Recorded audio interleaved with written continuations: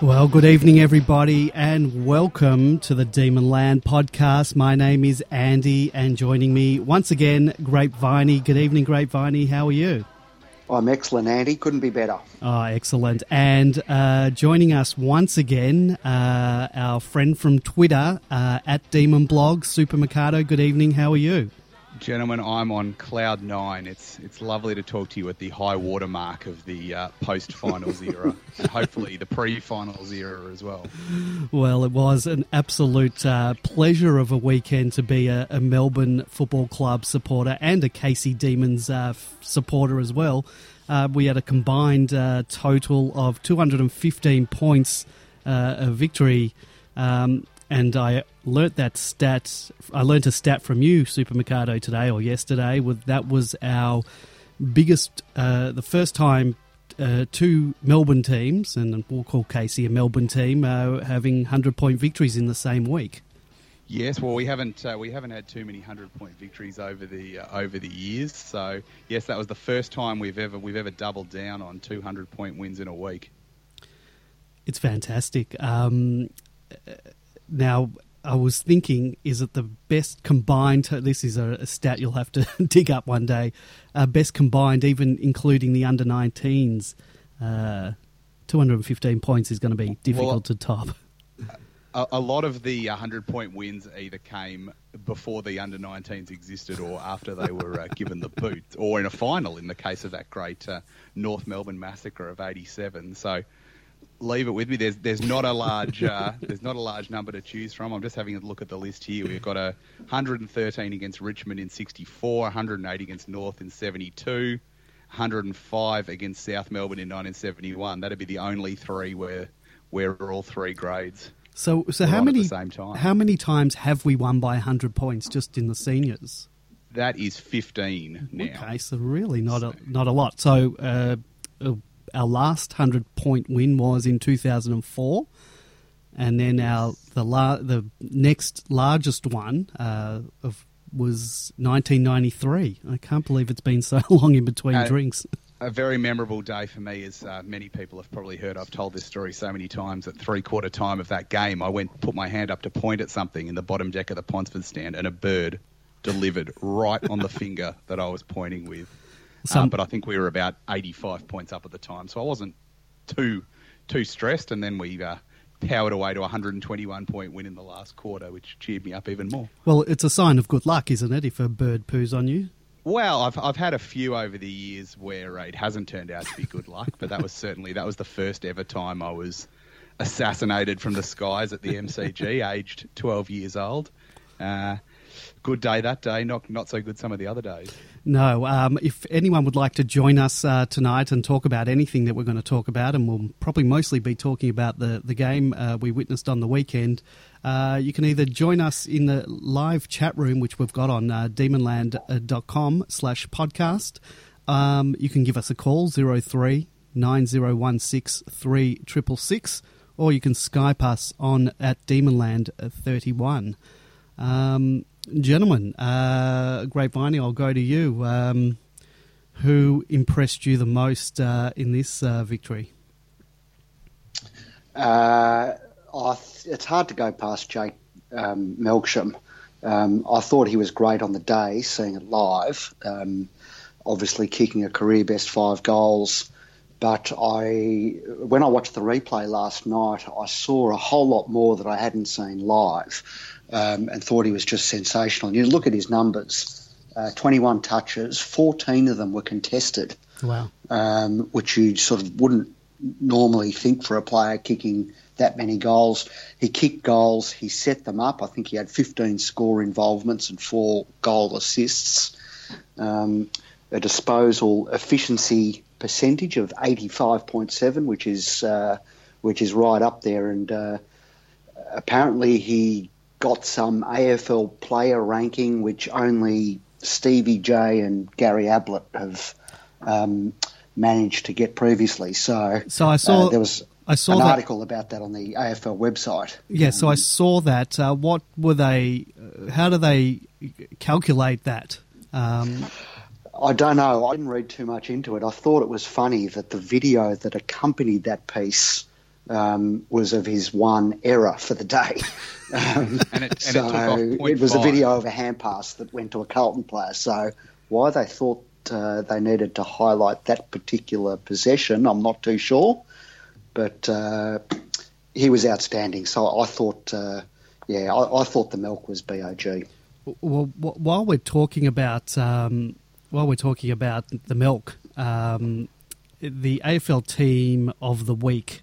They do an AFL team of the week each week. I think Kane Cornes is responsible for it this year. Now, he wrote an interesting... he writes a write-up about everyone, and his write-up about Melksham was quite funny. I'm not sure if any of you saw that, and I'm just trying to pull it up now, and of course the AFL site hasn't updated, so they don't have the latest one there, but I'm finding it now on Demonland. But yeah, it was quite interesting what he says. Something about him that he's the most improved player, which is funny because he's so old, and that's all he said about him. And I just thought that was just a strange thing to say about him. He's not that old, is he? Well, he's his mid-20s, isn't he? 25?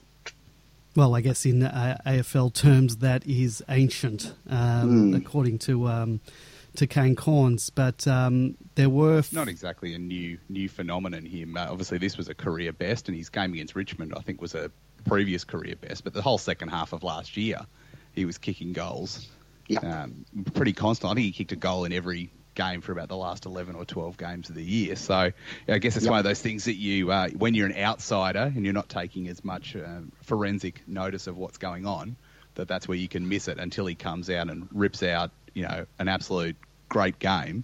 Not sure whether on the vibe it felt like one of the best games of the last 5 years, but it was certainly it was one of those ones, even to the naked eye without looking at statistics, just watching him play, you just thought this guy is playing one of the greatest games of his life.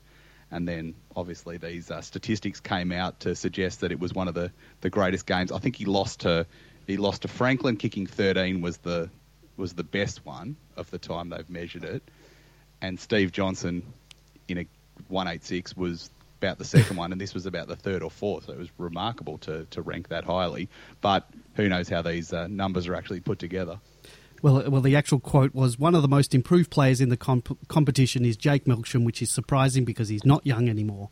I won't bag Kane Cornes too much because he did tip us to finish first this year. So vested interest. Yes, perhaps. Him and Hutto were the two that picked us to win the flag.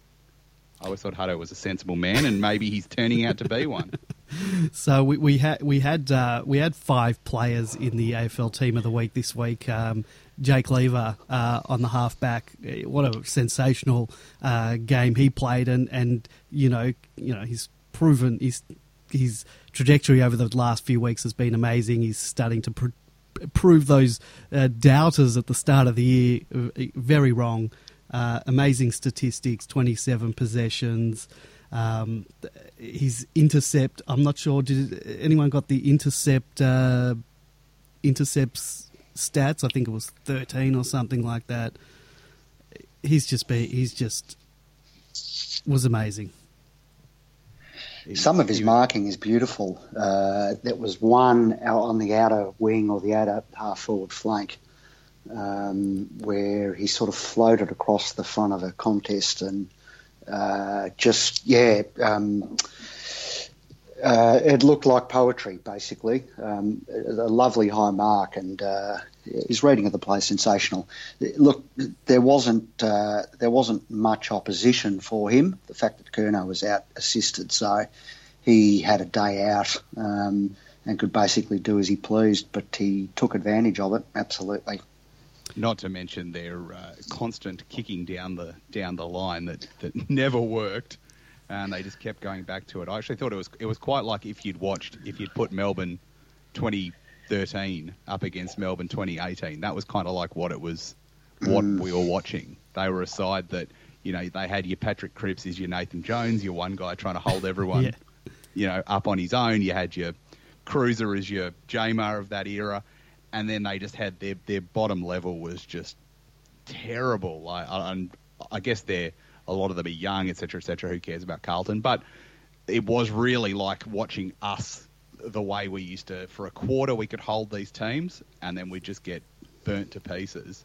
So it's amazing just to be finally on the other side of that. You know what? I'm not buying that they're young. Someone produced some statistics earlier in the week showing that in terms of age, we match up pretty well. We're just as young as they are. So I guess they've got your Kate Simpsons and people like that at the top end, and then they've got the bottom, a lot at the bottom end.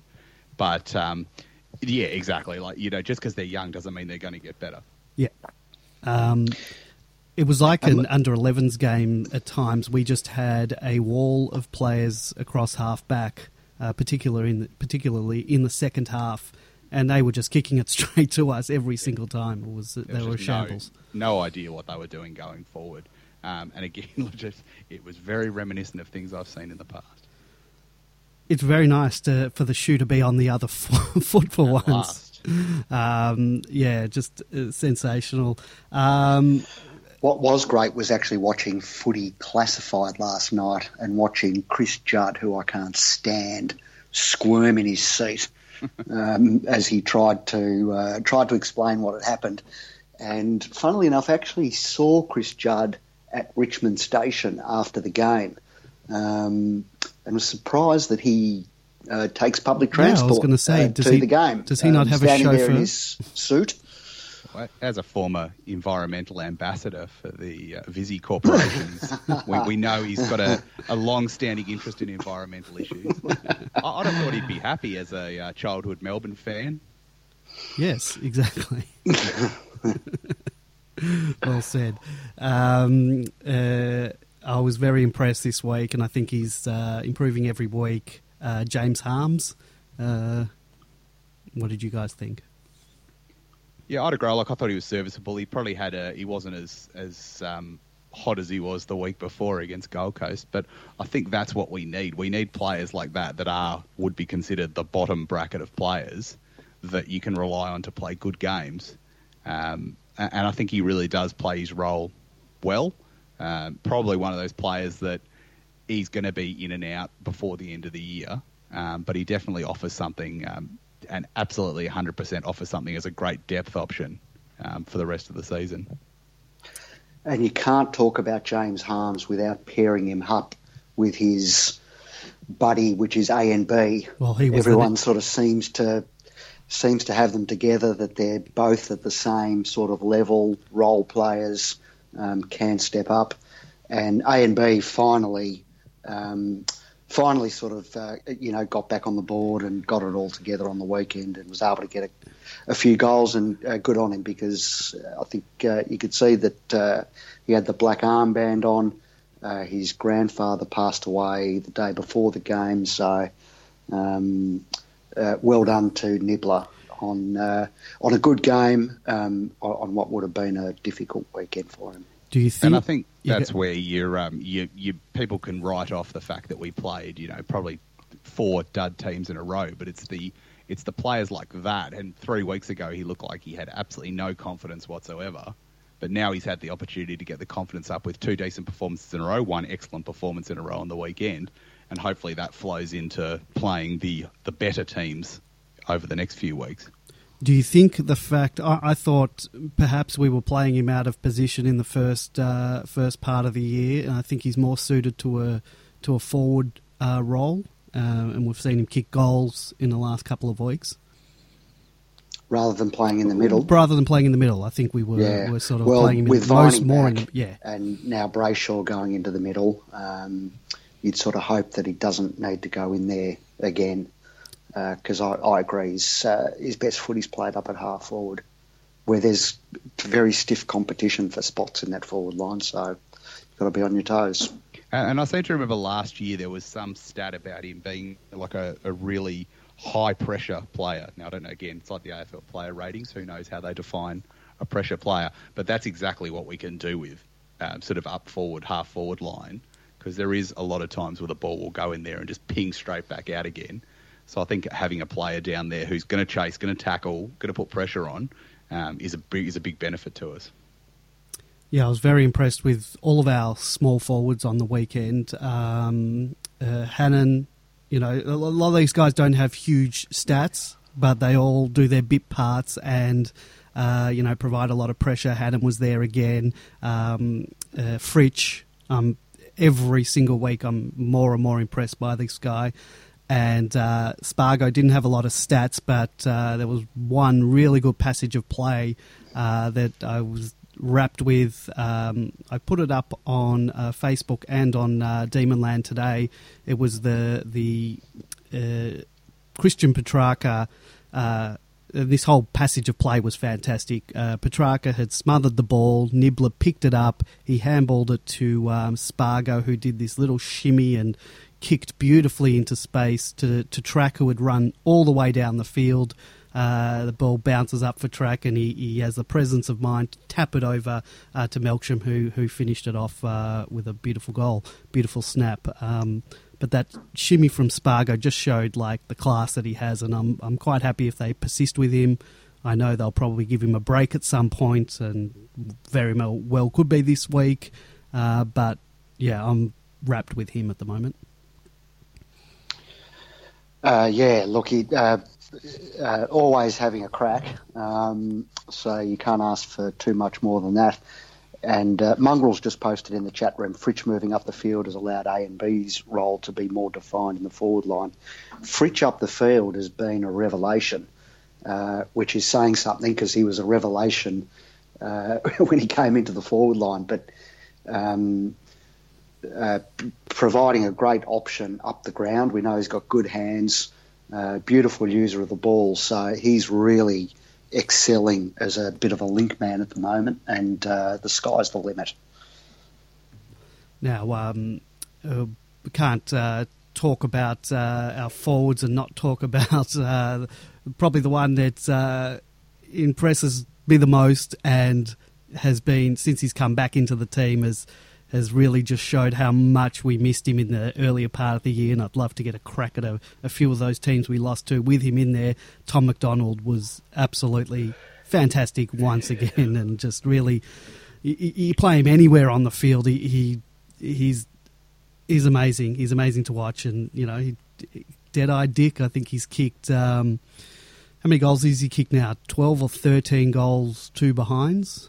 Yep, and one of those behinds was just a hurried snap out of the pack against the Suns, and then the second one was a on the side, pressure free ping at the end of the game, which for a second I was kind of like, damn, I wish we would have won by 114 points, and then a kind of half a second later I was like, nah, this is pretty good. I'm gonna go with this. It would have been the more the merrier, but. Still, no need to get upset about just winning by 109.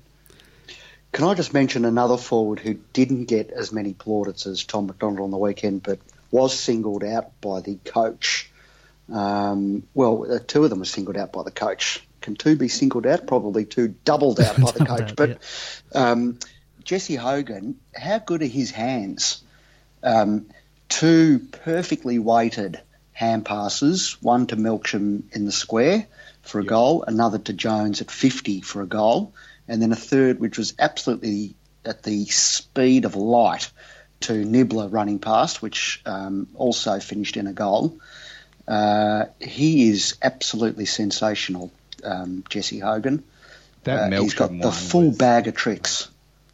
The Melksham one was amazing. It was one of those ones when it comes off the hand, you sort of think, what the hell are you doing? And it just floated over and just dropped absolutely precision spot right into Melksham's hand.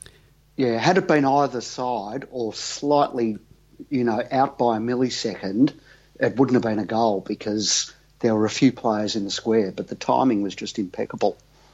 It's not just his handballing either, it's his field kicking. Just absolutely spot on. Highly skilled, didn't really trouble the scoreboard, but he does so much work. He contributed to quite a few goals and just in the setup, and I'm wrapped with him this year. I think he's really hitting his straps, and I think we haven't even seen his best yet. So And the second part to that, and this is what Goodwin was talking about, and Tim Smith did this on a number of occasions, was just bringing the ball to ground. And Smith particularly did it a few times where he was outnumbered 2-1 in a contest and still managed to spoil the ball, and a few of those occasions ended up in goals. So I thought he did pretty well on the weekend, Tim Smith, without racking up huge numbers or having a huge impact on the scoreboard. And I'm glad Goodwin pointed it out. I was wrapped with Tim Smith. I think he might even just be ahead of Wiedemann at the moment. I think if I had the choice between the two of them in the team, and that's not to say that I don't think Wiedemann's going to be an important part for us at some point, but he was a great replacement for him this week. Did quite well in the ruck as well. He had 9 hitouts. I was a bit worried going in with... I wasn't sure who was going to play the second ruck. I thought we'd pull Tom McDonald into that, and I was glad that we used Tim Smith, and I thought he was quite admirable in that endeavour. Did you enjoy the second ruck debut of Clayton Oliver in the middle when Carlton kicked a goal, and somehow he must have ended up with Smith, Gawn, everyone out, and Oliver, he didn't even contest it. And we still got the ball straight out of the middle and took back the goal about 15 seconds later. It was fantastic. I didn't enjoy it. How is it that a guy who's had hand surgery in the week is left to do the rucking duties? And it's a genuine question because there were 3 other players in the square at the time. Why would I enjoyed it because he Oliver? didn't even bother to try and hit it with the Nintendo Power Glove. He just stood there and waited to shark Cruiser's hit out, which was ridiculous. Like, Cruiser could have just belted that 30 metres in the direction of his goal, and instead he tried the fancy tap down, and Oliver was effectively standing there waiting to rove it. I can't even remember if he's the one that got it, but that was insanity by Cruiser that he wouldn't have just thumped it forward. Yeah, I'm glad we lost that Cruiser Cup. Did we lose it or win it? I can't remember what...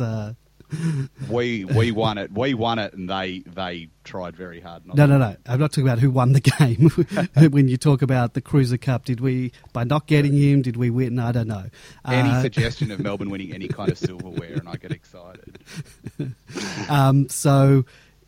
Clary, we'll talk about him because kudos to the Melbourne Football Club and their medical staff and keeping that completely under wraps. I don't think anyone had any idea that he went in for surgery on Monday. Maybe that's why he was kept back in Brisbane. Maybe it wasn't a drug test. Maybe they were hiding something else. Maybe he couldn't hold it. Yeah, well, I was thinking that as well. I wasn't going to say it.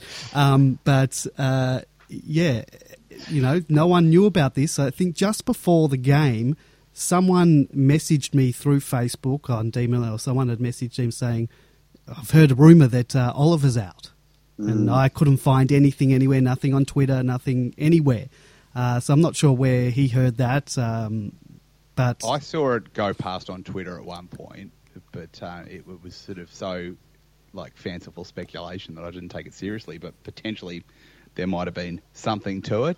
Well, there obviously was. He didn't seem too badly affected by it. No, 26 possession, 18 handballs, 15 contested, still racking up those stats.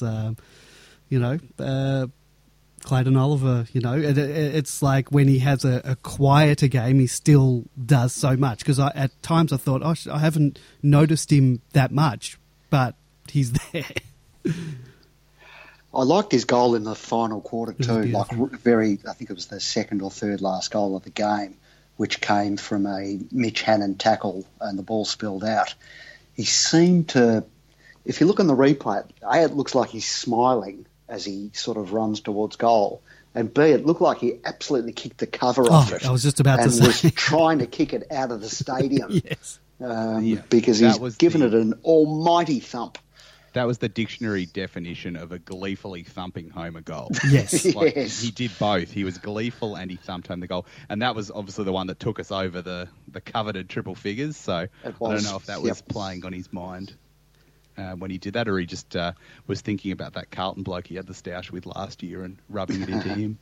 well, I don't know about you guys, but I follow, there's a website, liveladders.com/AFL, and they've got the live ladders as you go along. And I was sort of having a glance at it all day because I was really wanting to get into that third spot. I don't know what, it doesn't really mean much at this time of year, but I guess it does for percentage-wise. But at halftime, it was, it tells you, it doesn't just give you the live ladder of where you are at the time, but it tells you how much you need to get to upper spot, to the next spot.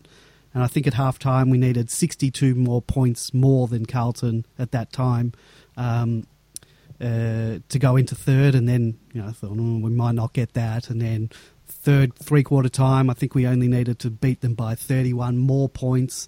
And we just ended up doing it. I was wrapped. And thank God for Brisbane, who helped us. Well, they didn't help us get into third, but it meant that Hawthorn couldn't overtake us.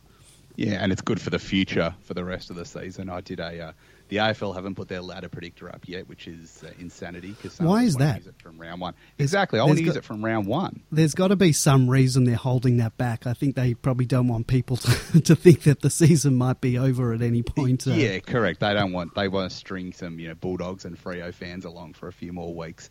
I did find a homebrew XL one nice. on the net, and I ran it, and I was being very conservative. I gave us the games we definitely should win, and I was conservative in the games against what we would term better teams, even though we're higher on the ladder than most of them.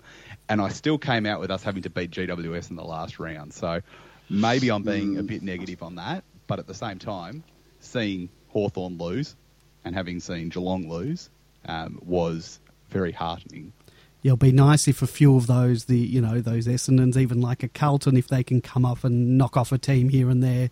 I think we still need a few of those to sort of happen. But what do you make of, people continue to say about our last month, and you can only play who you play, and we've definitely done well in those games, but people are still saying we haven't done anything yet. Well, they'd be wrong. And I did post this in the post-match discussion thread. People have underestimated the victory over the Blues because it completes a very important equation. And it only takes 18 steps. But we can beat everybody in the competition, including Richmond. Now, bear with me for a minute. We beat Carlton. Carlton beat Essendon, who beat Geelong, who beat the Giants, who've beaten the Bulldogs, who beat the Suns, who beat North, who beat Sydney, who beat the Eagles, who beat Power, who beat the Dockers, who have beaten the Saints, who have beaten the Lions, who of course beat the Hawks on the weekend. The Hawks have knocked off Collingwood. Collingwood beat the Crows, and the Crows beat Richmond. So Richmond beat us. It's the circle of life, but if we can arrange the season, it is technically possible now for us to beat absolutely everybody in the competition. So we'd get him in a semi-final if the season halted now. So if we could just end things, we can get a first week of the final against Richmond, 95,000 people. That'd be nice. Yeah, I was having a look at the ladder, and I thought, I can't remember how it exactly works, but it's very possible. If we could knock off Richmond we're getting so far ahead of ourselves. If we knocked off Richmond in the first final, we could have a nice ride into a grand final against an interstate team. Isn't it nice to even dream like that? I remember a couple of years ago, there was a Friday night game in Adelaide where whatever the result was, it temporarily put us into 8th. And we were like astounded, jaws dropped. Oh my God, we're just in the 8th. And now 2 years later, we're talking about getting the hot run to a grand final. So, I know what I'd prefer. Someone tell the club they can already mail their finals brochures out. You've got to hand it to Goody and the players, though, because after round 5, we were 2-3 with a percentage in the 80s. Yep. And 4 weeks later, we're 6-3 and a percentage in the high 120s. So we couldn't have done any better than that over the past month. Half-time of the Essendon game, people were ready to riot. But ever since then, it's been, you can't argue with it. That's the thing. At least we've won 4 games in a row as favourites. Like, how often in previous years have we gone into games as favourites and lost, often against Carlton? This time we've avoided the banana peels, and now, yes, we have to back it up this week, and then we have to go back to playing the Bulldogs the week after. But we've done what we needed to do, and now we get to find out whether it translates to the better teams. Yeah, and Destroyall's making a good point in the chat room in that at half time, or it might have even been quarter time of the Essendon game, Clint Biscuit posted a thread saying, "Sell me some hope, please." And ever since then, the club hasn't looked back. So I can see that he's now taking credit in the chat room. So well done to Clint. It's on your shoulders, my friend. Now, Super Mercado, have you warmed up yet to the disco jumper? Oh, mate, I love that jumper. Like, I'm not suggesting we throw out the real one. That's a step too far. Of course. But that jumper is now 4-0. Yeah. You're not counting AFLX. Sorry, we're however many and JLT. Yeah, or the 1970s and 1980s. Yes. So I did see on Twitter someone posted the actual all-time record of that jumper, and it was fairly grim reading. But the new one, which those of you who are there in the 80s, tell me if I'm wrong, but I swear this one is even more disco blue. Well, it's the shiny, it's the sheen to it that it has to it. So this it's a one's very got 70s got sheen, the ultimate Studio 54 look. Yeah, I love it. Just when I saw it on the weekend, I got excited just by seeing it coming out. So it might be a letdown when we come out in the normal jumper on Sunday. Well, and it will be our normal jumper. I'm sure Adelaide will be forced to wear white this week. But I remember when Richmond played in the grand final and had to wear that yellow number. I was thinking I'd be livid if we had to wear our away Guernsey in a final. But that was when we were in the horrible white one. In the barley and single look, top. if we got into a granny, I wouldn't care. I'd wear anything. I'd go nude. But I'd be quite happy to wear that if we had to. Obviously, I'd like to win in the normal strip, but let's not get ahead of ourselves just yet. Have we actually ever had a good clash jumper? There was possibly the red one that I had like the blue red demon one on it. Yeah, I didn't mind that one. But I think that got banned for being too not distinctive enough. But they had the horrible, like the silver one. Yeah. With the stripe across it. That was garbage. And I'm pretty sure we were wearing that the day Matthew Lloyd kicked 8, took Mark of the Year, and Mark Jamar tried to kick a goal from 1 metre out and missed. That's what I perceive that game to be, the silver jumper and all that. Look, I'd be more than happy. This is my favourite away Guernsey, not just because we've had the wins in it. I like it. I'm on board with it. I think we just, as we're rounding off the players, last few weeks I've noticed I haven't even mentioned Nathan Jones, and he just continues to do Nathan Jones type stuff, and I just love this bloke, and I just think back to the last decade, and at Super Mercado you'd know because you've documented it so well, but the guy's bled for the club, and I'm just happy to see him start to reap some reward for all of his efforts over that time, and racked up 31 possessions and was very important to that win. He's in really good form, isn't he, at the moment? Anybody who's ever been on the AFL tables, famous page that lists the players with the worst win-loss records in the league, I'm now proud to say that Nathan Jones has escaped that list, and it is official now that there is not one serving Melbourne player in the top 20. And ironically, Lyndon Dunn and Jeremy Howe have both escaped as well, based on Collingwood not being as bad. So Steph Martin is the last man standing. He is the 6th worst win-loss record of any player with more than 50 games. But now, for the first time in many years that I've been following this famous list, there is not a single serving Melbourne player in it. Amen. I like that. Just speaking of Jonesy, that goal that he kicked where Hogan hand-passed him to him at 50, was he being a bit greedy and perhaps not following team rules in having in taking the shot, which he did kick? Who was there? When there were about 3 or 4 players who were forward of 50 completely unmarked. I think Christian Petrarca was one of them. I thought that was a bit funny. What point in the game was it? Were we well and truly in front? It was late in the third. Yeah. I think it was the last goal of the third quarter. Yeah, well, you got to, at that stage, obviously if it's a tight game, you might question that, but when you're thumping a team, I think the captain has every right to go back and have a ping at it. Yep. Drunken 167 agrees with you, so, yep. So we've broken, well, it's not really an embarrassing record. We've got that thread that's been running for a while, another of these embarrassing records gone. It's not really an embarrassing record, but it's good to add to those 100-point wins. Demonland Player of the Year. Maxi still in command of that. I know, Super Mikado, you keep your own log of your own Player of the Year. Who's leading yours? I'm alongside you. I've got Maximum. We're working on a 5-4-3-2-1 scale, and I've got Maximum on 24, 2 ahead of Oliver. And he's 5 ahead of Hogan, with Jones on 14 and Melksham, the only other man, on double figures on 11.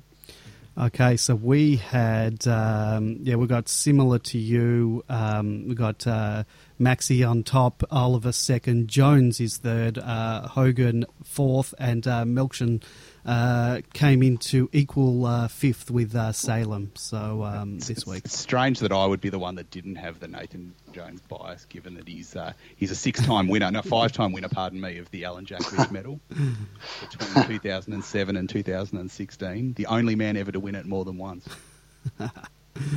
Nice. And I know. How about Maxi getting among the goals every week? It's just his casual 1 or 2 each week these days. Pretty good.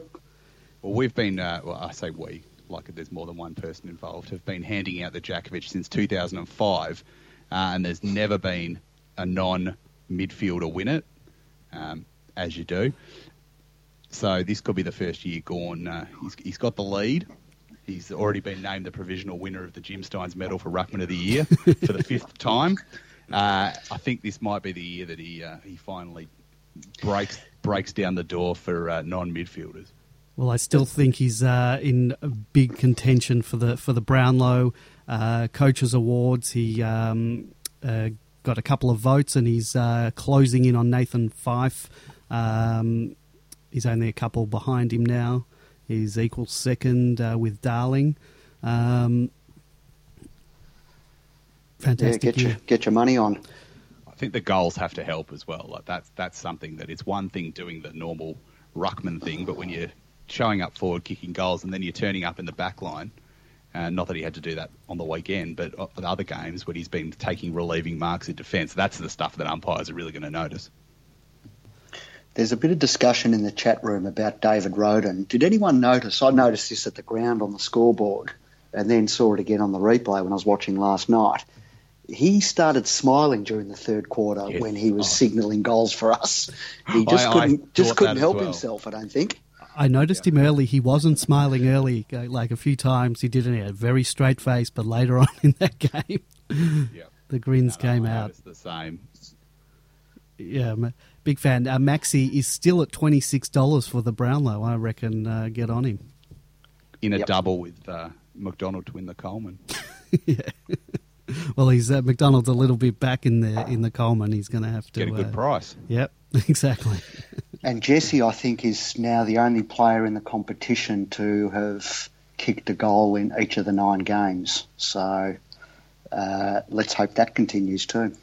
And what a scenario when we can wait till we're 102 points in front before he kicks his first. Well, it just shows, we're not certainly not a one-trick pony down forward. Lots of people bobbing up for goals, and we're not reliant on any one person. Good situation to be in. Yeah, absolutely. Well, Casey, well, I'll open this up. Drunken, if you want to, I know you're in the chat room, if you want to give us a call, or anyone else wants to give us a call after that, 0390163666 or Demonland31. And I think we've got Drunken calling in now. Thank you, sir. Good evening, Drunken, you there? Yeah, evening, guys. How you doing? Good, mate. How are you? Yeah, not too bad. Oh, actually, not too bad at all. It was very, very good after that weekend. What a weekend it was, and you were down at Casey. I'll hazard to guess that you were. Yep. It was down on Saturday down at Frankston Park, or Skybar Stadium, I think it's called now. Yeah, Skybar Stadium, yep. So the Frankston game, it very strangely mirrored the Carlton game a lot. So Frankston were pretty good in the first quarter, held Casey, and they were pretty close to level at quarter time. But then Casey just ran away with it after quarter time like Melbourne did, and then just absolutely destroyed them. 107 points in the end, so pretty close to the Melbourne victory. Well, I think you've given us an extra point. I thought it was 106 points. 107. Oh, that's not what my stats here say.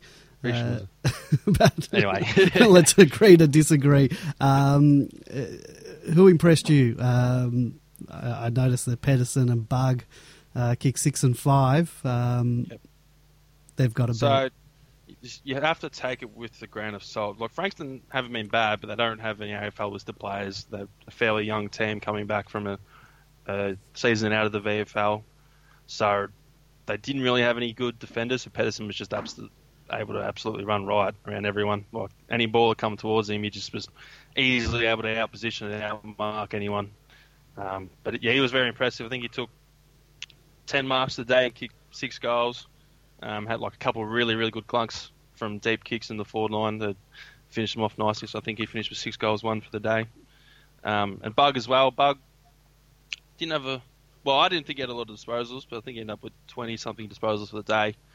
And as the game sort of opened up after half-time, he was able to get onto a lot of balls and just do what he does and pop up every now and again and kick some goals. What a bad week to kick 5 goals in the twos, because I don't think there's, barring any midweek injuries, I don't think there's a chance he'll get in this week. And you'd think after 5 goals, if someone hadn't performed well, he'd be the first one sort of picked. You got to feel sorry for him. Well, it's same with Pedersen. I think from what I heard, he was pretty dirty not being selected because he's been playing pretty well in the twos. And so I think this was his game to come out and sort of stick it to the coaching staff and not picking him. But the same thing, like after a big win in the seniors, it's unlikely that Pedersen's going to find a spot next week. Well, I'll ask you. You were very bullish on the Bull. And you were very happy that he got a game, and you were wanting everyone to get around him when he kicks his first goal at the G. Unfortunately, he kicked 2 behind, so he didn't get that goal. What did you think of his game? Did you see any of it? Yeah, so I was at the game. I was sitting behind the goals with the VFL boys watching on, and I thought he was great. He had a couple of really important marks, even when he was in the ruck. He took that defensive mark. I think it was in the second quarter. Yeah. Right, basically as the last man. Yeah. And even though he didn't have any huge forward half grabs or anything, it's been said before that he was 1-on-2 a lot of times and was just able to bring the ball to ground and able to compete on the ground and hands it out to the outside runners. And I think he ended up having 8 or 9 score involvements for the game. I thought he did. Simon Goodwin mentioned him in the post-match press conference and said he didn't have a massive game, but he did his job and he did his job well, which is what I knew he was going to do. Drunken, 2 players get your updates on from Casey. Everyone's interested in Jeffy Garlett. He's obviously seen as, if there are going to be changes, a change that Jeffy is perhaps probably the first cab off the rank to potentially get a Guernsey this week.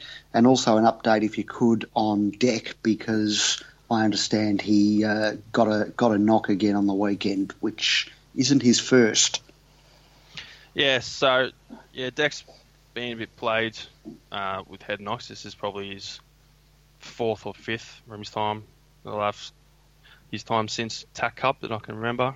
So he was actually tackling someone, and he got a stray elbow to the side of the head, and then it was a ball up, and he sort of stood up a bit dazed, and then the ball comes straight to him from the ruck contest, and he got tackled again, and that sort of second tackle really knocked him about. So he's not too bad. He hasn't pulled up 100% okay. He got sent home Monday because the docs weren't happy with how he was feeling. So he's taking it pretty easy, but they're going to see how he goes Thursday, and if he's feeling all right Thursday, he should be all right for the weekend. But yeah, hopefully it's not too bad. But yeah, Jeffy sort of didn't have a lot of touches, but it's hard to describe without actually seeing it yourself. He's just so skillful with the ball and around the stoppages.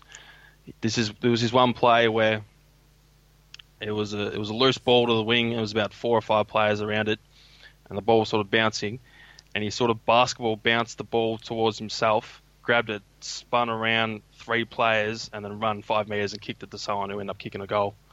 It's those little things, and his pressure was very good. I think that's what the coaching staff were looking for, to see that those pressure things be brought back into his game, and I thought he was very good in the weekend with that. Where are they playing him? So he rotates between midfield and half forward at the moment. That happens a lot with the... sorry, Dex just yelling out to me. Does Deck want to come on and have a mini interview? Hang on. Well, maybe we will get him on in. Hey, Deck, want to come say hi? No. We've been shot down by another Melbourne player. So you'll see a lot of times those half forward blokes in the seniors, when they drop back to the twos, will play midfield just because they're better than the other midfielders playing in the twos. But no, Jeffy he only kicked 1 goal for the game, but it was a very, very good goal. He sort of got a ball loose in the pocket. He sort of swung around onto his left and kicked it, snapped it from about 40 out. It was very impressive. So I think, like some have mentioned, that maybe Spargo, because he didn't have a lot of touches on the weekend, maybe it's time for him to have a rest, and especially to be in the Northern Territory game, they might bring him in. I think he showed enough on the weekend that he's ready to be back playing AFL. Yeah. What about Jaden Hunt? Lots been said about him in the last couple of weeks with confidence being down. I noticed he had about 24 disposals, but how'd you see his game? So, unlike others, which I was reading the thread, I thought that was Hunt's best VFL game of the season. He was back to he's breaking the lines and good running. He really was much cleaner with the ball than he has been. So I thought Hunt was a lot better. And again, like against poor opposition, but no, Drunken, you're just breaking up. You're breaking up a little bit there. Plays much better football. Drunken, you were just breaking up a little bit there, so we didn't really catch that. What you said about Jaden. Who else we got? Ooh. I think we. Nope. I'm sorry. Hang on. Is it better now? That's better. That's a bit better, yeah. Hello? Lean sideways. Yeah. Maybe put the phone out the window. That sometimes works.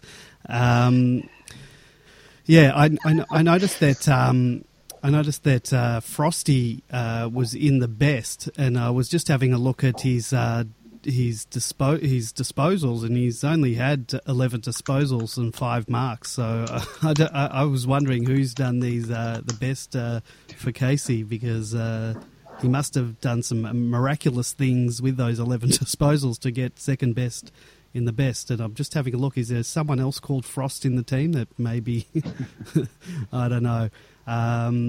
Drunken, you there? Is your connection improved?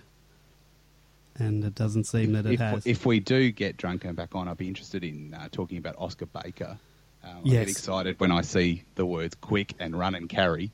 in the same sense. So I'd be interested in knowing how he went, obviously against lesser opposition, but he seems to have had a few good write-ups in the last few weeks. Yeah, I'm really excited. I reckon he'll get a game probably at some point during this year, and I'm excited to see him. I also wanted to ask Drunken about Harley Ballock because I can see he's only had 15 disposals, 8 kicks, 7 handballs, 1 goal. But I would have thought he's probably, in my estimation, I think that he's a similar player to Bug in that type of position, you would sort of want him to be kicking sort of goals as well. He's had 1 goal, so yeah. Drunken, you back on the line? Yep. How's that now? Is this a bit better? Yeah, it's absolutely crystal clear. Fantastic. Oh, so there we go. Jaden Hunt. Didn't get any of that, so yeah. So I, unlike others, I thought Hunt was very, very good in the weekend. I thought it was his best game since going back to the VFL. It was against lesser opposition, but he was back to breaking the lines and running off half back, and his disposal was a lot better than it has been. So yeah, he's starting to back play some good footy. And Super Mikado wanted to know about Oscar Baker. Yes, Baker as well. He's been impressive. I thought that was probably one of his best games as well. He sort of don't really know how to describe what position he plays because he rotates a lot from half back to half forward and midfield. But he's very clean with the ball and he's quick, good disposal, and he knows what to do with it when he gets the ball. So if he can keep up playing well, and if they need him, he can definitely slot into the team, I think, sometime this year. And the other one I'm interested in is Harley Ballock. Where's he at? I was saying before that I thought he's a similar player to Bug, but obviously not getting on the scoreboard, not the same thing. Is he playing in the half forward? Where's he playing? Yeah, so you've nailed it pretty much straight in the head. He's exactly the same kind of player as Bug, same position, same kind of thing. He's pretty good. He's better overhead than Bug is. He's not getting the numbers as like Bug or Garland or some of those better players, but he's not too bad. He's sort of because he was out of the game for a long time over at Fremantle and stuff. So I think maybe another pre-season or another year with the boys, he might be able to play some better footy. Excellent. Guys, is there anyone else that you want to ask Drunken while we've got him on the horn? Maybe we could clarify your Sam Frost yes question. All right. I'm not sure if you heard that, Drunken, but the best that's listed in Casey from Casey's write-up, Frost is the second best, but I had a look at his stats and he's only had 11 disposals, so I'm wondering how good were those 11 disposals to be named in the best. Yeah, I didn't think he was second best on grade, but he was good. He had a few really important defensive marks where he floated across the top of packs, and I think if I have a look real quick, how many marks did he take for the game? 5. 5 marks, yeah. So like pretty much all those 5 marks were big contested marks that I can remember, and like he didn't need to have a huge number because it wasn't really in the back line that often after quarter time. But what he did do with the ball was very impressive, that's for sure. Nice. Anyone else, guys, that you want to know about? Who've I think Casey got Port Melbourne this week. How are they tracking, and what's the expectation? Not Deck. Drunken. We couldn't get Deck. So Port Melbourne obviously won the flag last year, and after they won the flag, a few of their senior players sort of pulled the pin and went, "That's it, I've won my flag, I've had enough, I'm out." So they haven't been going as well this year.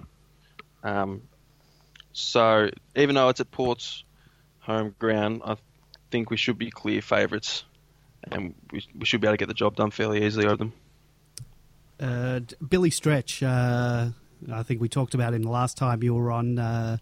How's he been going the last 2 weeks? Yeah, so the Box Hill game, which unfortunately I couldn't speak about because I was working, he was very, very impressive, best on ground by quite a bit. huge numbers, and did a lot with the ball. His pressure and was really good. Unfortunately, he wasn't able to translate that to this weekend. He was sort of not very noticed. He played midfield pretty much all game, but was nowhere near as good as he was up against Box Hill, which is surprising given Frankston with a lesser team.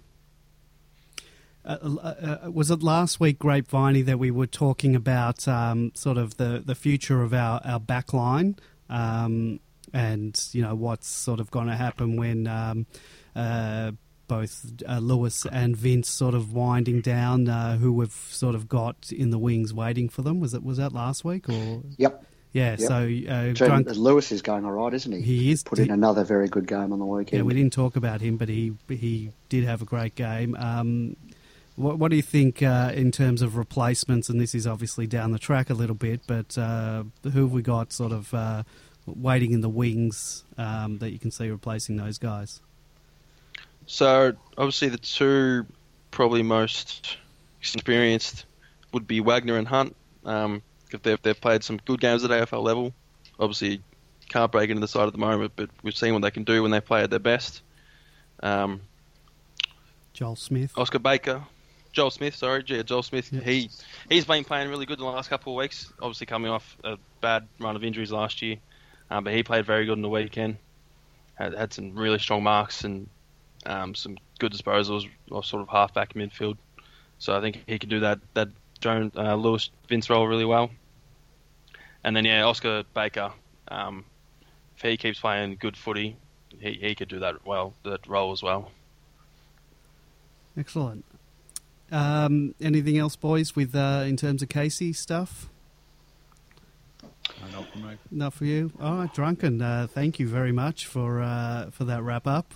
We always look forward to it. Obviously, with you getting to go down to the games and watching it, it's great to have someone to come on and give us a first-hand experience of the game. So thank you very much.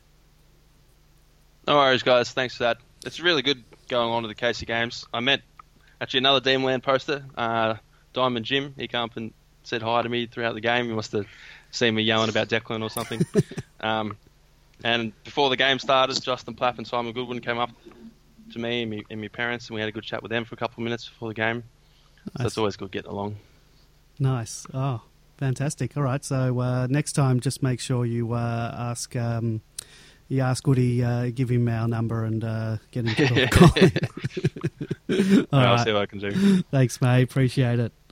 Cheers, guys. Cheers.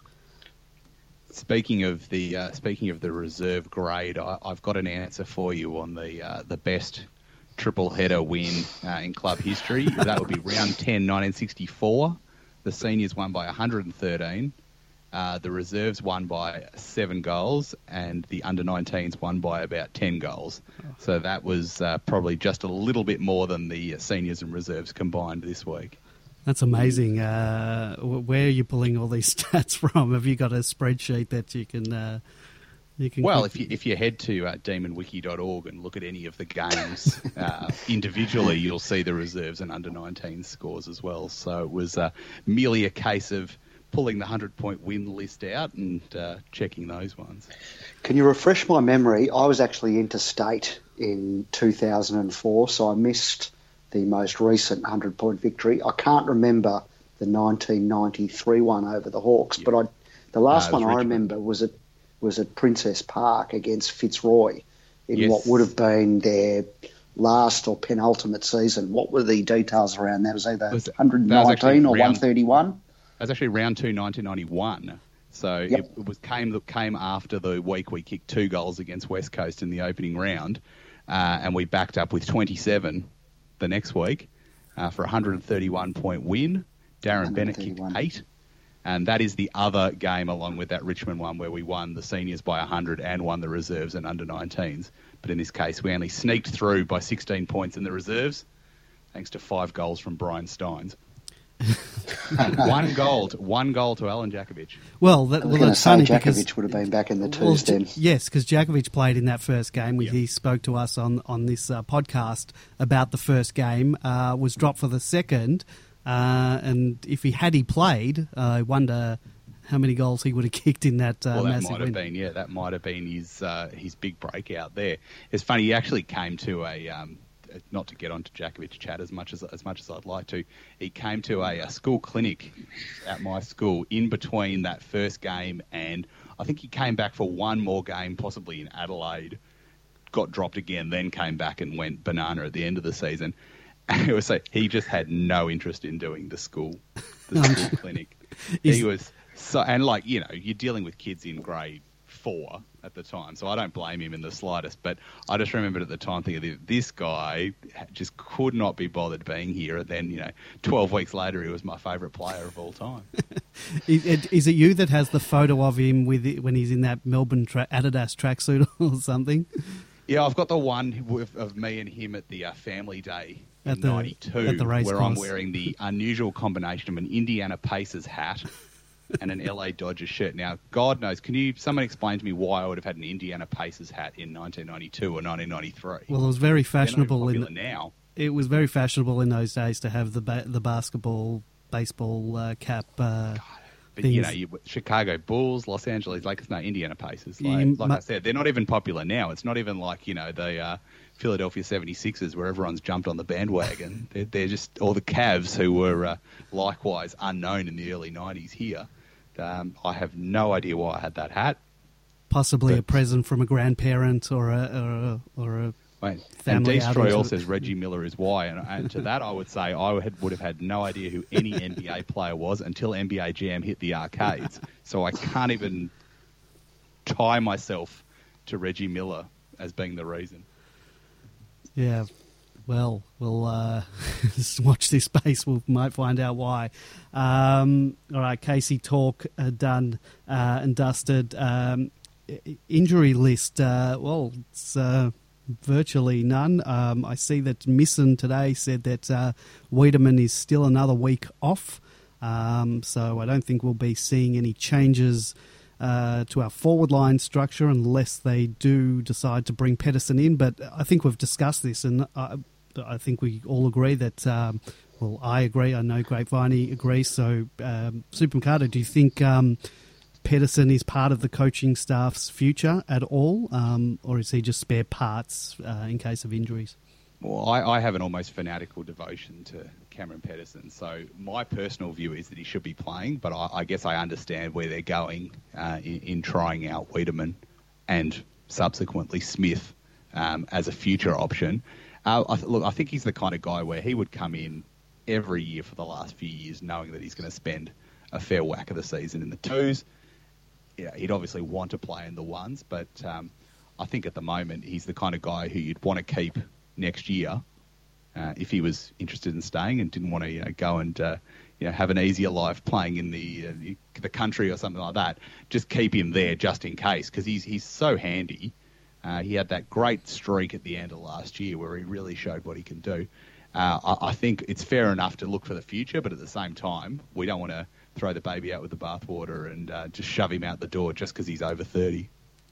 Yeah, look, both Grapevine and I are big fans of his. I really like him, but I can see where the coaching staff are at, and I think, unfortunately, I think he'll only be getting games if we've got injuries. But like you said, I do hope we keep the guy around. Now, there was a Goodwin this week praised the medicos and the fitness staff as being the reason why we've got basically a full complement to choose from at the moment. And I sort of started a thread: is this good luck or is it good prep? I guess it's probably a bit of both. But what do you think? The records on their side, we had a few injuries last year, which, to the credit of the football department, they covered really well, and Cam Pedersen is a big part of that. But you go back the season before that, and we had a fantastic injury year. So, if you're looking at the sort of body of work over the past 3 years, then the fitness and the medicos are tracking pretty well, aren't they? Yeah, probably with the exception of maybe how a lot of people view the handling of Jack Viney and, bringing him back too early caused the issues that he had later. I don't know. We didn't really talk about Viney. He was quiet, but he, showed glimpses of what he can do, and I'm really excited for him. I think in the next few weeks he's really going to hit his straps. I loved watching him take on half the Carlton team at quarter time after the max 50-metre penalty. It was sort of almost as if he said, well, I'm not going to get too many kicks today, but I'll certainly stand up to you lot. And, he's only a little guy, but he loves getting in amongst the fray, doesn't he? Little? I'm sure he wouldn't like to hear that. He's talking short. Well, you don't need to play it to him. He'll probably come and hunt me down now. What did you think of the Max Gawn, that 50-metre penalty? Because it appeared that he didn't go over the mark with his feet, but his arms and body sort of went forward, but he did land back, I reckon, on that spot. 50-metre penalty or not? Might be one of those ones that's technically yes, but really for the spirit of the game, which I know the spirit of the game gets dragged out every 5 seconds, to justify any particular argument that you want. But it's one of those. It's like when someone tackles a player and they sort of scrape across their back and there's no actual impediment on the player, but because they've scraped across the back, we've got to pay a free kick. Yeah. I think it was probably a bit like that. We could have let it go. And it's not going to bring the world down, but the umpire was, being a job's worth and just making sure that he kept to the letter of the law. And it was pretty funny when our players steamed in to take on the Carlton player, and no one actually sort of realised that, hold on a minute, there's something else going on here. I was hoping we wouldn't have anyone on the mark on the line and the guy would do something stupid like try and handball it to a teammate or something like that. But there was one player left. I think it might have been Jeddah. It was Jeddah. Who wandered off to the square instead of getting involved in the Manly jostling. So we're travelling up to the Alice this week. Changes. Can you change a 109-point winning combination? We know that our coaching staff play for whoever we're playing against. In terms of matchups, but barring any secret surgeries, can you see us making any changes this week? I think there's a possibility of one change. I think Garlett is a chance of getting in. And I think if he does, it won't be at the expense of Spartacus. It might be at the expense of Mitch Hannon. Oh. Who I don't think had a great game on the weekend. I thought he was a bit of a mixed bag, to be honest. Still kicked 2 goals. Was instrumental in the probably would have had 3 had Clary not picked up the ball and thumped it through before anyone could say boo. But yeah, possessions wise, probably not. But still doing. Yeah, no, he just flew on a few occasions where I thought he should have stayed down. He went up one-handed a few times, and I don't know whether his it might have been Big Red Fire Engine made a good post in the changes thread, just pointing out some of the maybe some efforts where he could have gone a bit harder or with a bit more intensity. Is this because you didn't get to interview him the other week? Yes, still embittered about that, and have lodged a complaint with the telecommunications ombudsman over the events of that night. Super Mikado, what are your thoughts? Any changes this week? Well, I'm going to the other end. I'm not particularly keen on Wagner, but I would bring him in instead of Vince. The funny thing is, if you take Melksham's amazing player ratings performance, you actually then have to go look at the bottom of the list, which actually had Bernie Vince in the negative, which I'm not sure what that means, how often players go in the negative. But I think, again, it was one of those games where you sort of just from just seeing it without even looking at stats, you just know that they haven't had a great game. I doubt it will happen just because we're playing Adelaide. Yeah. And I know he's had a few great irritations against the Crows over the last few years. But I think again, if we're leaving Pedersen out, kicking 11 goals in 2 weeks on the basis of giving younger players a run, I don't see why that same philosophy couldn't be followed at the other end. Yeah, I think the Vince thing, and I'm not saying he's getting a game just for this, but I think it's the experience that he brings to the table, and perhaps. But there was one kick that he did on the weekend that really got me, and it was that one. He kicked it from the almost on the boundary, straight across the ground to the top of the 50 arc, and wasn't a particularly great kick, and we ended up coughing it up, and they got a goal out of it. And I just thought, that's just, you got him in there for that experience, but that's not the right kicker. You kick across ground when you got to play 100 metres, 50 metres clear. Well, that was bizarre, because as he turned to look inboard, I beat him to it. My eyes got there quicker.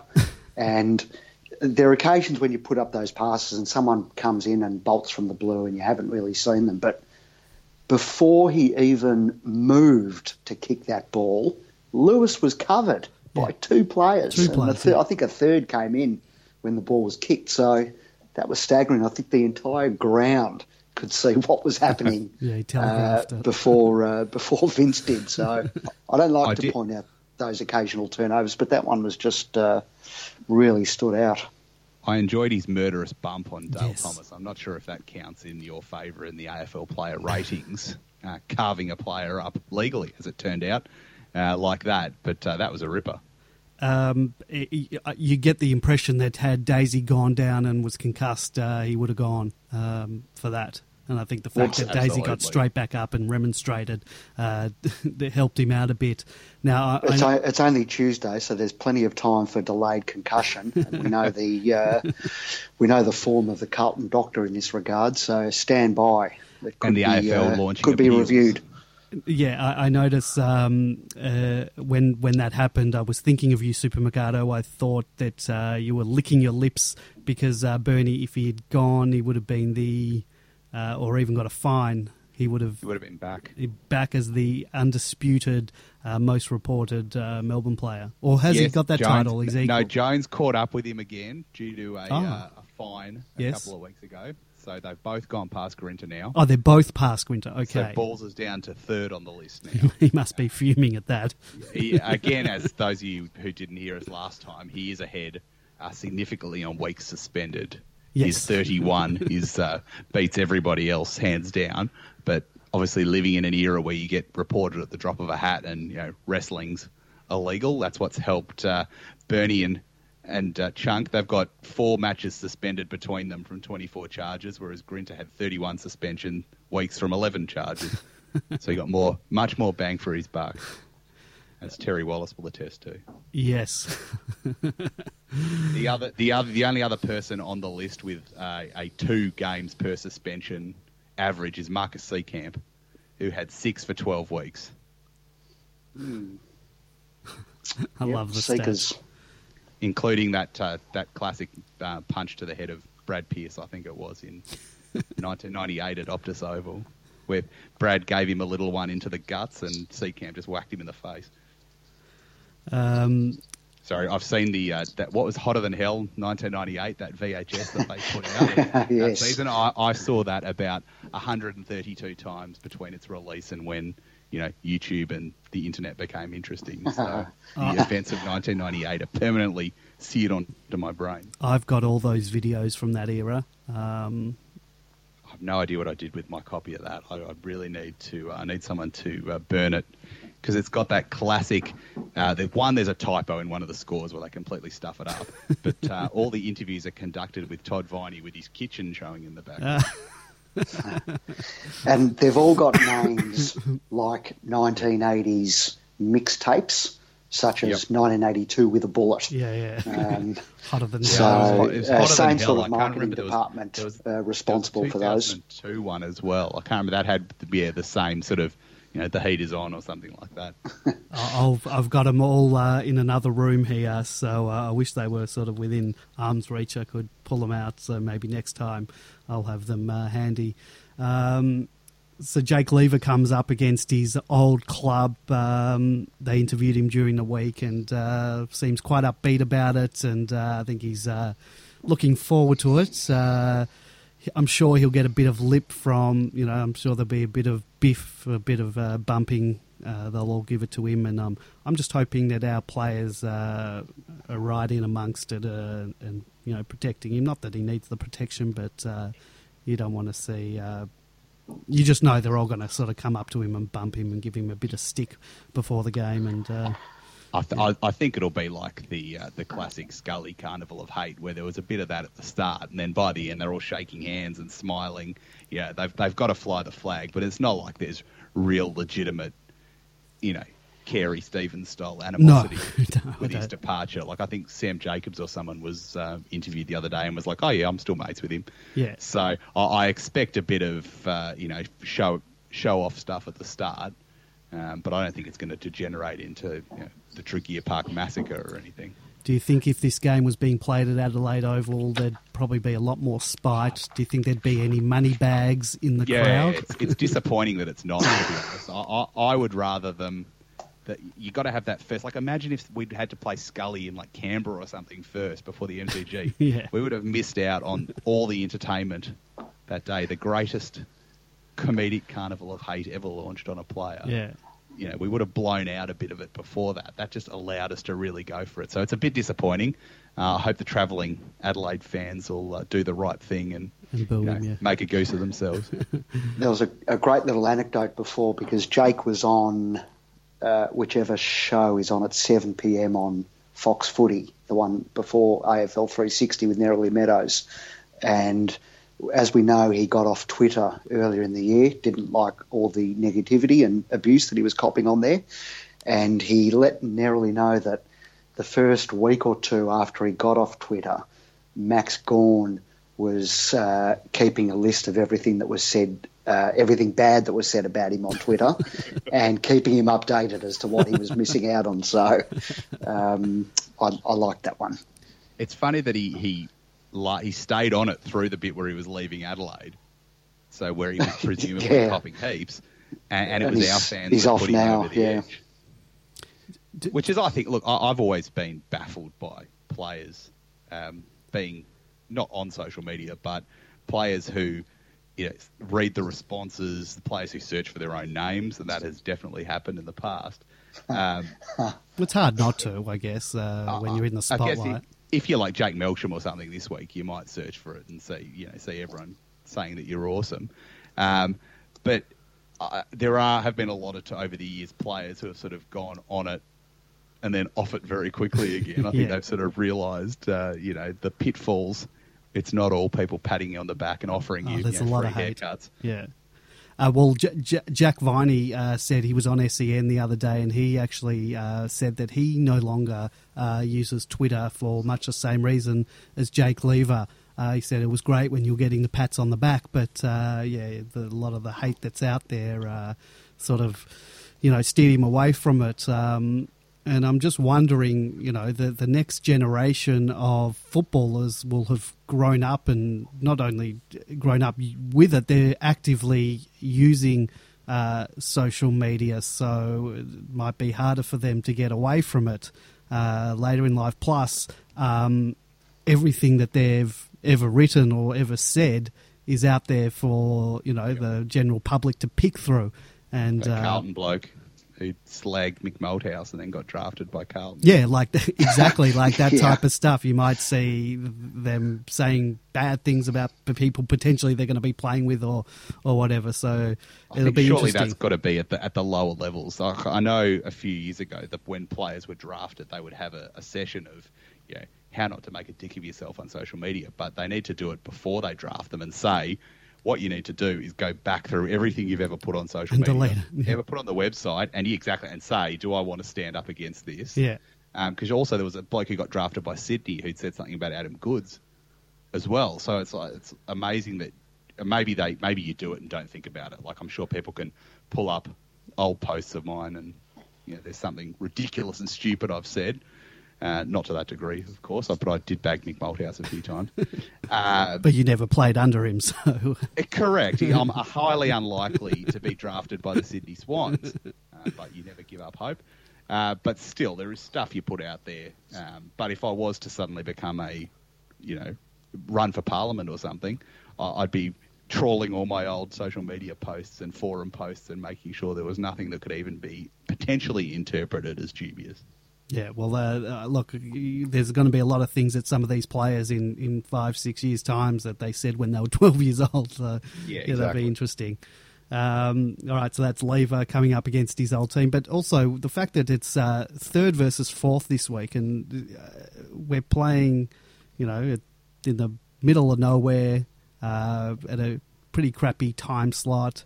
This would have been a great game to play on a Friday night, but that's 2020 hindsight in terms of the AFL, and let's just give the Carlton Blues some more primetime thumpings.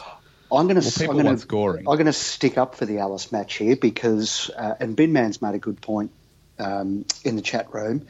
It's on free to air, which is good. Third versus fourth, so it's the game of the round.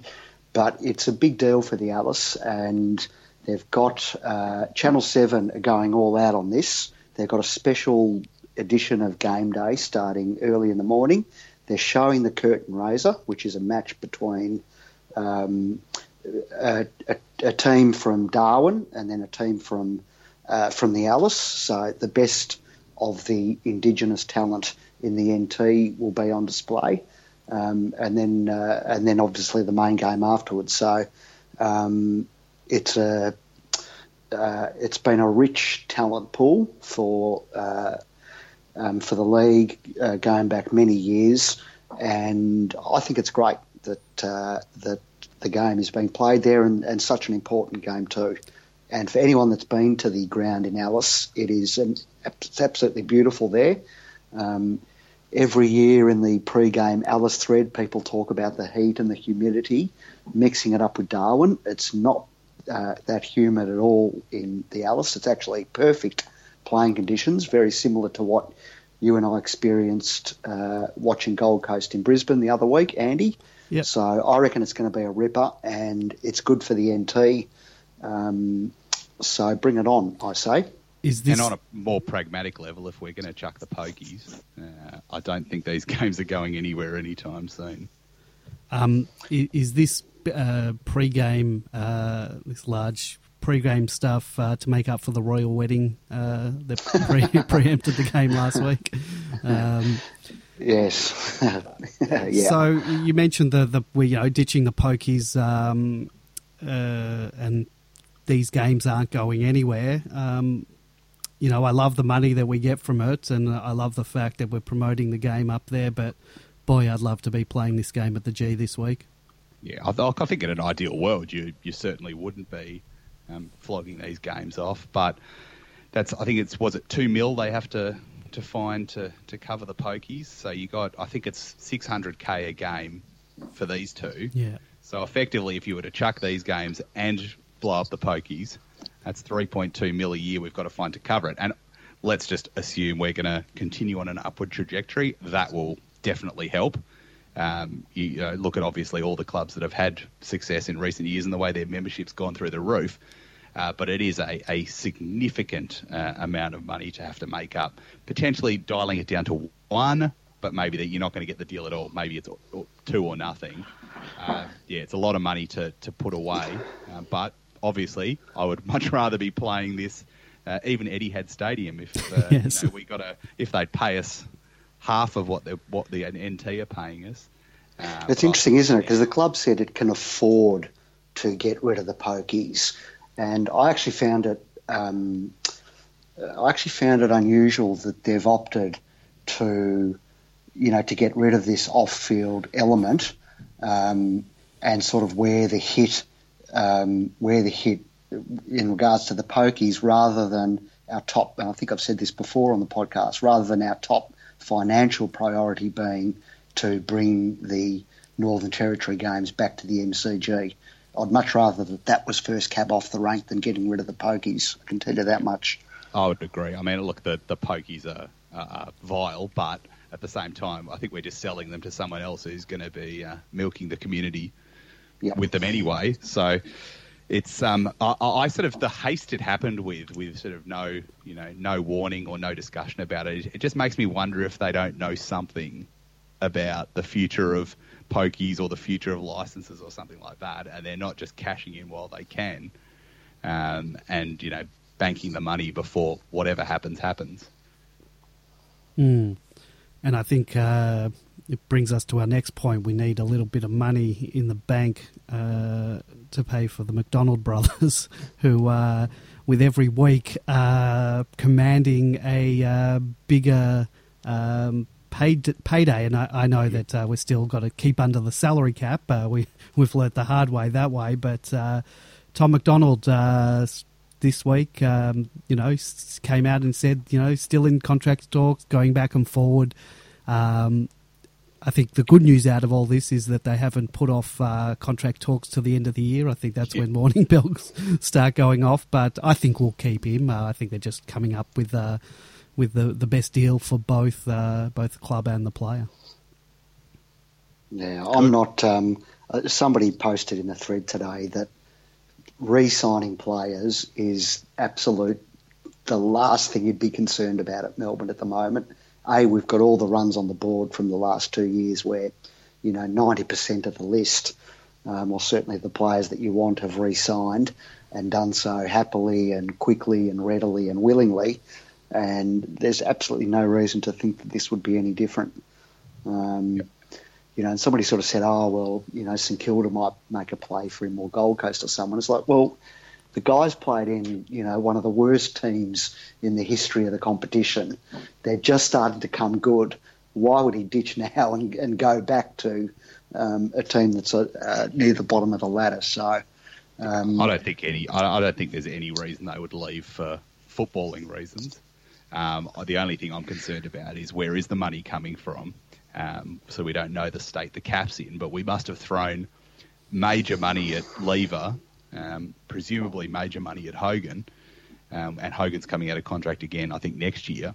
We've also got Brayshaw, we've got Jetta out of contract this year.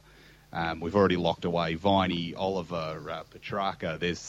At some point something's got to break in the salary cap. I'm just hoping they've got enough to get those four all in, the unsigned ones from this year, and then they can start working on, your Hogan next year and whoever comes out of contract then. But I'm just hoping we've got enough to get through at least the McDonald brothers, Brayshaw and Jetta. Now, what about, does that preclude us from landing that big fish at the end of the year? If we are, as a lot of the media are saying, we're sort of one of the front runners for someone like Gaff. Yeah, well, that's what I thought. How are you going to pay for it? Yeah, exactly. We haven't got to the point where we can start getting players to take salary cuts to stay in the successful group, like a lot of the successful teams do. They've won premierships and stuff. Exactly, and they want to keep it together. Again, who knows how the caps work, forward-loaded contracts and stuff like that. But I just can't imagine that we've got the money, especially after Lever, unless Hogan goes out somehow, which I'm certainly, let the record show, not suggesting that should happen. But I just can't see how we could afford to bring in another blockbuster player. All the talk is that there's plenty of room at Melbourne, so there you go. Bring him in, sign him up. Whether that's true or not, but yeah. Well, fellas, is there anything else you want to bring up before we call it a day? Anything else? Credit to Miles from Nowhere, who I thought came up with one of the lines of the week in the post-match discussion, when he said, "Excellent performance by the Blues coach. The magician turned Liam Jones into nearly a footballer and has now turned him back into Liam Jones." Kudos. I thought Liam Jones got quite a good grab on him, but yeah. He took that great running mark that was ruined by his teammate giving away a free kick at the same time. Mm. Oh yes, that was Bailey. Was that the Bailey Fritsch? Yes, yes. There was just that run in the first quarter where Carlton was just giving away these just ridiculous free kicks that just made you think there is no way we can possibly lose to this side. And there we were at the end of the quarter, only about a handful of points in front. But all's well that ends well. Yeah, and I really like Cripps, and I really hope that he wants to go back to Western Australia and blow Freo's cap so that they can't afford Hogan. Yeah, that would be good. All right, boys. Anything else before I play that beautiful music? Just looking forward to the game this week. I think we'll really know where we're at by this time next week. Yeah, I think so too. I'm predicting a 6-goal win. Well, I like your optimism. Potentially more. That would be fantastic. I'm the two games, in that middle part of the first part of the season coming back to haunt me, and I'm just hoping. And look, I know we didn't have McDonald then. Viney's back. Team's a lot different to what it was then. But yeah, I have that bit of that MFC SS still inside of me, and I hope we can crush that. Yeah, we'll never go away. Chronic. A Premiership Cup might soothe that, but we're still a little bit away from that. Super Mikado, you want to plug any of your wonderful things? I'll give the usual triple header. You can find me on Twitter at DemonBlog, on the blog at demonblog.com, and of course demonwiki.org for all your obscure statistical requirements.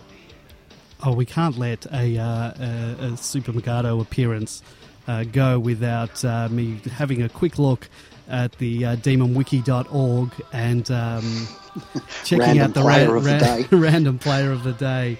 And I always get one that I can't identify on site, and the image name isn't helping me on this time. Could be Stephen Armstrong.